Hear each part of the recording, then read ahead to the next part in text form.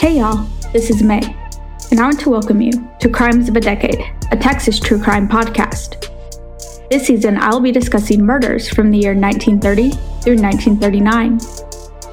Today's story is of a male murderer from 1932. So grab you some Whataburger and open that Dr. Pepper. Let's go back in time to Texas true crime. In May 1932, Amelia Earhart was the first female pilot to complete the non-stop solo flight across the Atlantic Ocean. She flew from Newfoundland to Northern Ireland in just 15 hours. The 34-year-old pilot was awarded the Distinguished Flying Cross for this accomplishment.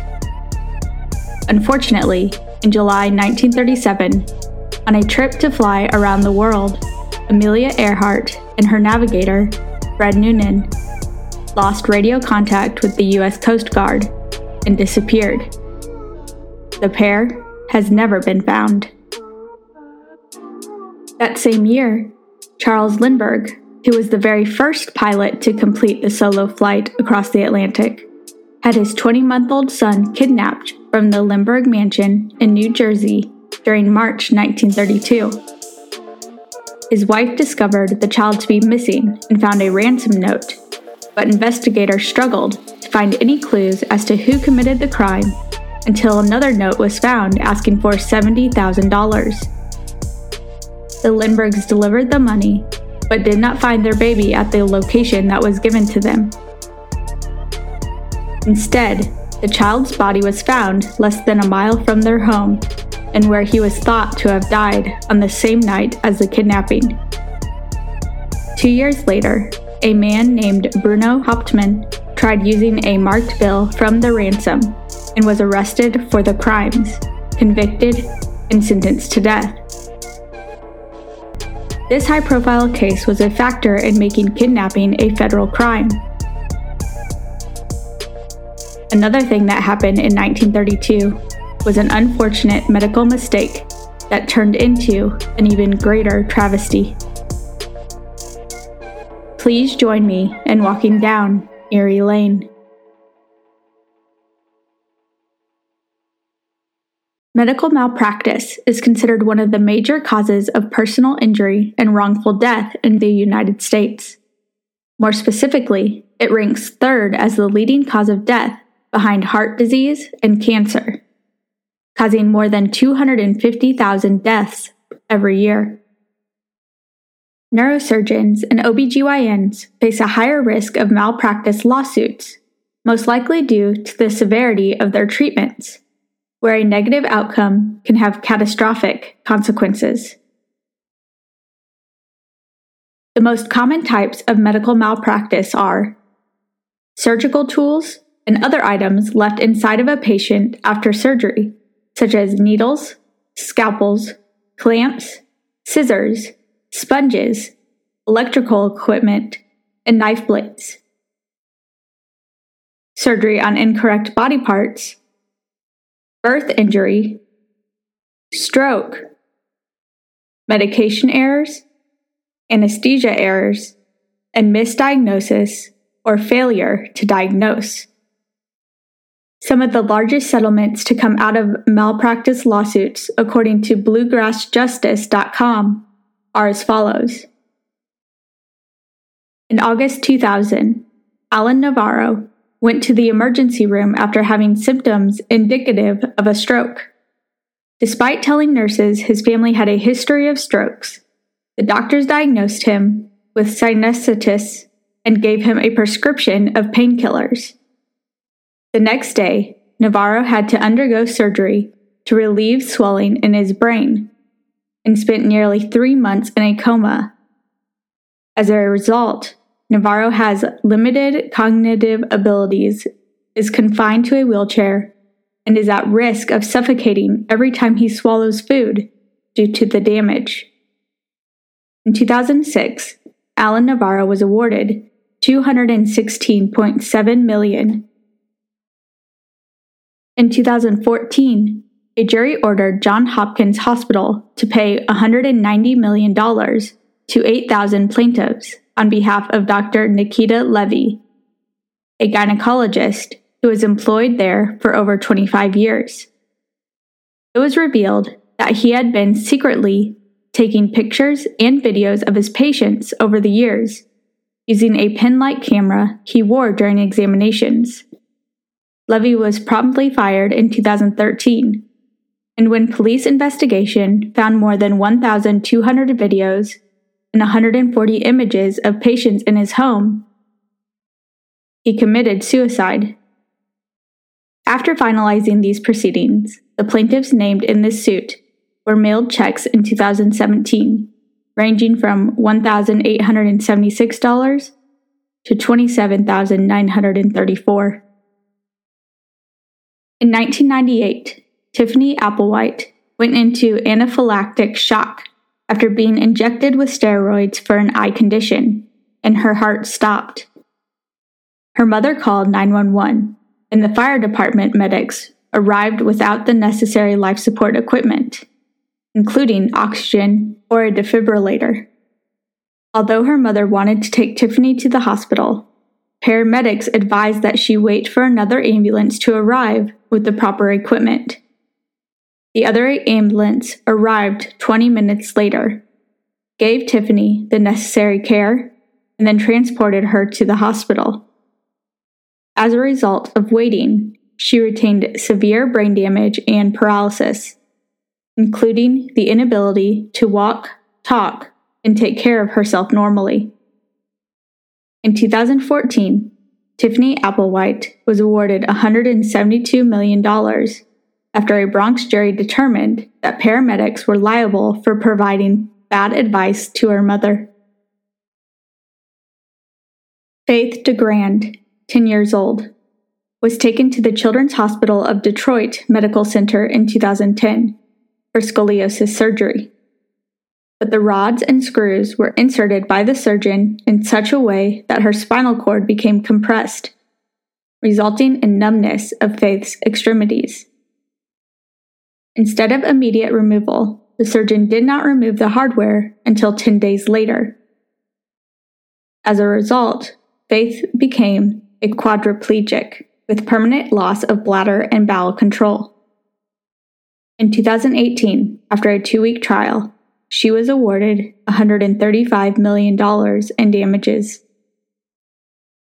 Some more examples of horrible malpractice lawsuits that have occurred are: at age 12, Jessica Santillan discovered that she suffered from cardiomyopathy, a condition resulting in a weakened, enlarged heart and poorly functioning lungs. As a Mexican national, her parents made the choice to smuggle her into the United States illegally in search for treatment of her condition. At age 17, they raised enough funds for a heart and lung transplant at the prestigious Duke University Hospital. However, in the middle of the transplant, doctors discovered that Jessica's blood type, type O, did not match the type of the organs, type A. Jessica's body rejected the transplant almost immediately, putting her in a coma as a result.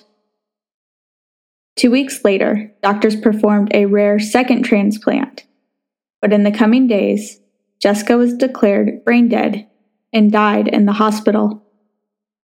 Duke University and the family of Jessica reached an undisclosed settlement. Additionally, federal government regulators conducted a thorough investigation of Duke University Hospital, citing them for multiple negligent organ transplant procedures that led to Jessica's death.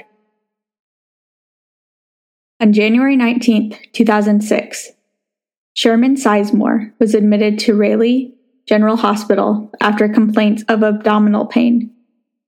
As he underwent exploratory surgery to pinpoint the cause of the pain, the resident anesthesiologist administered paralyzing drugs to Sherman, but failed to administer the general anesthesia that would render him unconscious and pain-free. As a result, Sherman Sizemore experienced 29 minutes of painful surgery before the doctors noticed and properly administered general anesthesia. 2 weeks after his surgery, his daughters claimed that he was deeply traumatized by the experience, suffering nightmares and delusions that people were trying to bury him alive. On February 2nd, Sherman committed suicide by shooting himself. The Sizemore family filed a wrongful death lawsuit on his behalf against Raley Anesthesia Associates, alleging that he was never notified that he hadn't been properly anesthetized, resulting in severe psychological distress leading to his suicide. The suit was quickly settled for an undisclosed amount. 34-year-old Kim Tutt took a routine trip to the doctor where she was told she had a rare, aggressive form of cancer in her jaw, and that she would only have 3 to 6 months to live. The doctors told her that removing a portion of her jaw may extend her life by 3 more months. So Tutt agreed to it. The surgery involved removing her jaw from the left side of her chin to behind her right ear, replacing the bone with a fibula from her leg. A few months after the surgery, however, the doctors called Tutt to apologize, explaining her original biopsy was possibly contaminated in the lab, and she never even had cancer. Unfortunately, Kim Tutt remained permanently disfigured from the surgery, with a significantly lower quality of life. She filed a medical malpractice lawsuit against the Texas pathologist responsible for improperly diagnosing her condition, and won an undisclosed amount. There was also a case of medical malpractice in 1932 that caused 2 people to lose their lives.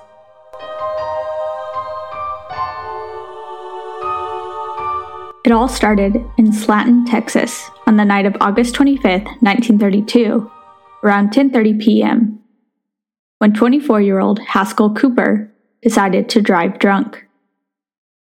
His friend, 23-year-old Dickie Austin, was in the passenger seat when they collided with another vehicle.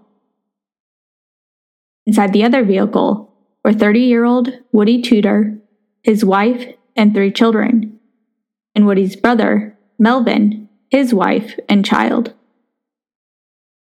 They were on their way from their father A.L. Tudor's home en route to the Johnson Ranch when the crash occurred.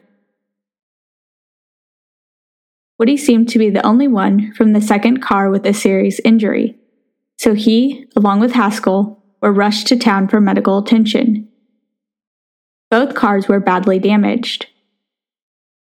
Dickie Austin wandered away from the car in a daze after the crash, seeming to not realize what had just happened. By midnight, officers were still searching for Dickie. And a side note, I searched, but could not find any information about him, so I'm guessing he was eventually found safe. Haskell sustained a broken arm and other injuries in the crash. Woody seemed to also have received a broken arm in the crash. He was sitting in the waiting room of Dr. Lovelace's office when his father, A.L. Tudor, heard the news of the accident and rushed to the doctor's office to be with his son. He found his son sitting in the waiting room while Dr. Lovelace was whittling on a stick. A.L. sat down and he and Woody started talking. Woody exclaimed, "Dad, I'm sure glad I didn't hurt the baby." A.L. replied back, asking, "Why have you been waiting here for so long?" "We're waiting on Dr. Adams," Woody answered. At this time, Dr. Lovelace called over to Dr. Adams' office and reported back to the Tudors that Adams would not be coming over to this office as he was treating 2 others from the crash. R.L., frustrated, stood up, said, "I'll go over there and get him." He walked over to Dr. Adams' office where he was sitting alone and said, "My goodness, Dr. Adams, get over there and help my boy." Seeming mad, Dr. Adams replied, "You're talking to the wrong man. If you want that boy's arm treated, bring him over here. You all know I am the Santa Fe doctor, and you ought to come here for treatment." A.L. went back and got his son, and they made their way over to Dr. Adams' office. Once there, Woody informed the doctor by stating, "Dr. Adams, I'm afraid to take ether. Dr. Miller over at Clovis told me not to take the anesthesia ether, as my heart would never stand it and never to take it." "Yes, you can stand it," Dr. Adams told Woody. A.L. jumped in saying, "Doctor, if that boy can't stand ether, don't give it to him." "I can stand it without the ether," Woody said. But Dr. Adams explained, "We'll have to give it. Let's get going and get it over with." Dr. Lovelace assisted Adams in treating Woody. As they began to give the ether, Woody repeated, "I love my daddy. I love my daddy," over and over again. Those were the last words A.L. would ever hear his son say, as his son lost consciousness and never woke up.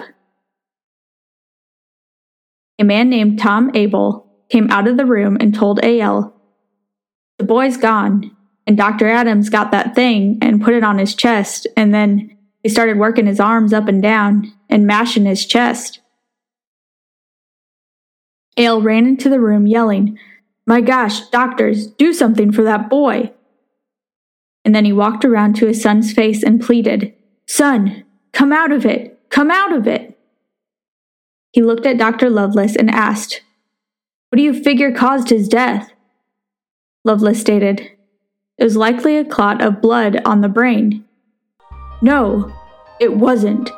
You doctors killed him," A.L. shot back at the doctors.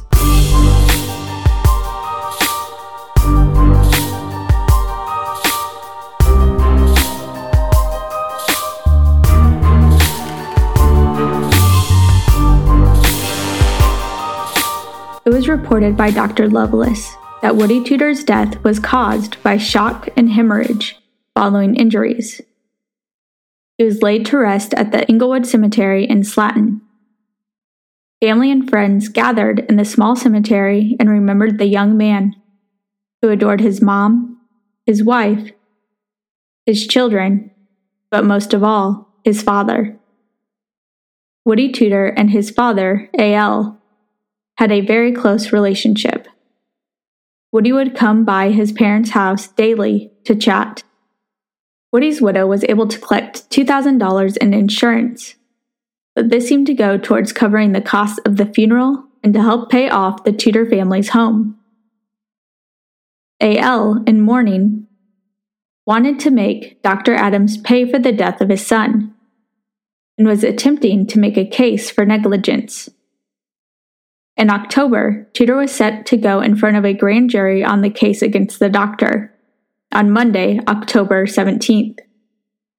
But A.L. felt he should try to talk to Adams first. So on October 13th, 1932, 2 months after his son's death, A.L. Tudor walked into Dr. Adams' office around 4:00 p.m. Adams was sitting at his desk when A.L. started talking, saying, "Dr. Adams, some of the grand jurymen want me to talk to them Monday, and I don't want to see you go to the penitentiary. I just want some sort of settlement." Then he asked, "What are you going to do about those babies?" Adams replied saying, "I'm not going to do anything. You need to get out and stay out." And then it seemed he was reaching for something in his drawer. A.L. panicked, pulled out his gun, and shot Adams in the right arm. Adams got back up and started toward A.L. with his hands up. A.L. yelled, "Don't come toward me! I don't want to shoot you!" Adams kept toward him, so A.L. kept shooting until the doctor fell on his knees. He then went out the door and gave himself up. Dr. Sam Houston Adams, 58, died from shock produced by tremor of the wounds. Dr. Adams was appointed as the local surgeon in 1911 by the Azucena, Topeka, and Santa Fe Railroad for a new town being developed 15 miles south in Lubbock. In 1915, Adams and his wife helped to establish the First Methodist Church in Slatton.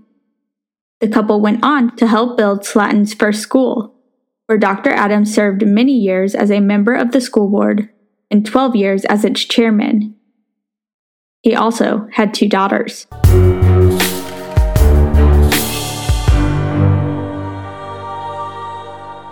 A.L. Tudor went on trial in December 1932.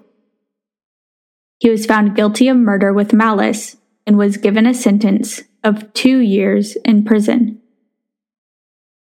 In February 1934, Governor Miriam A. Ferguson gave A.L. Tudor a conditional pardon.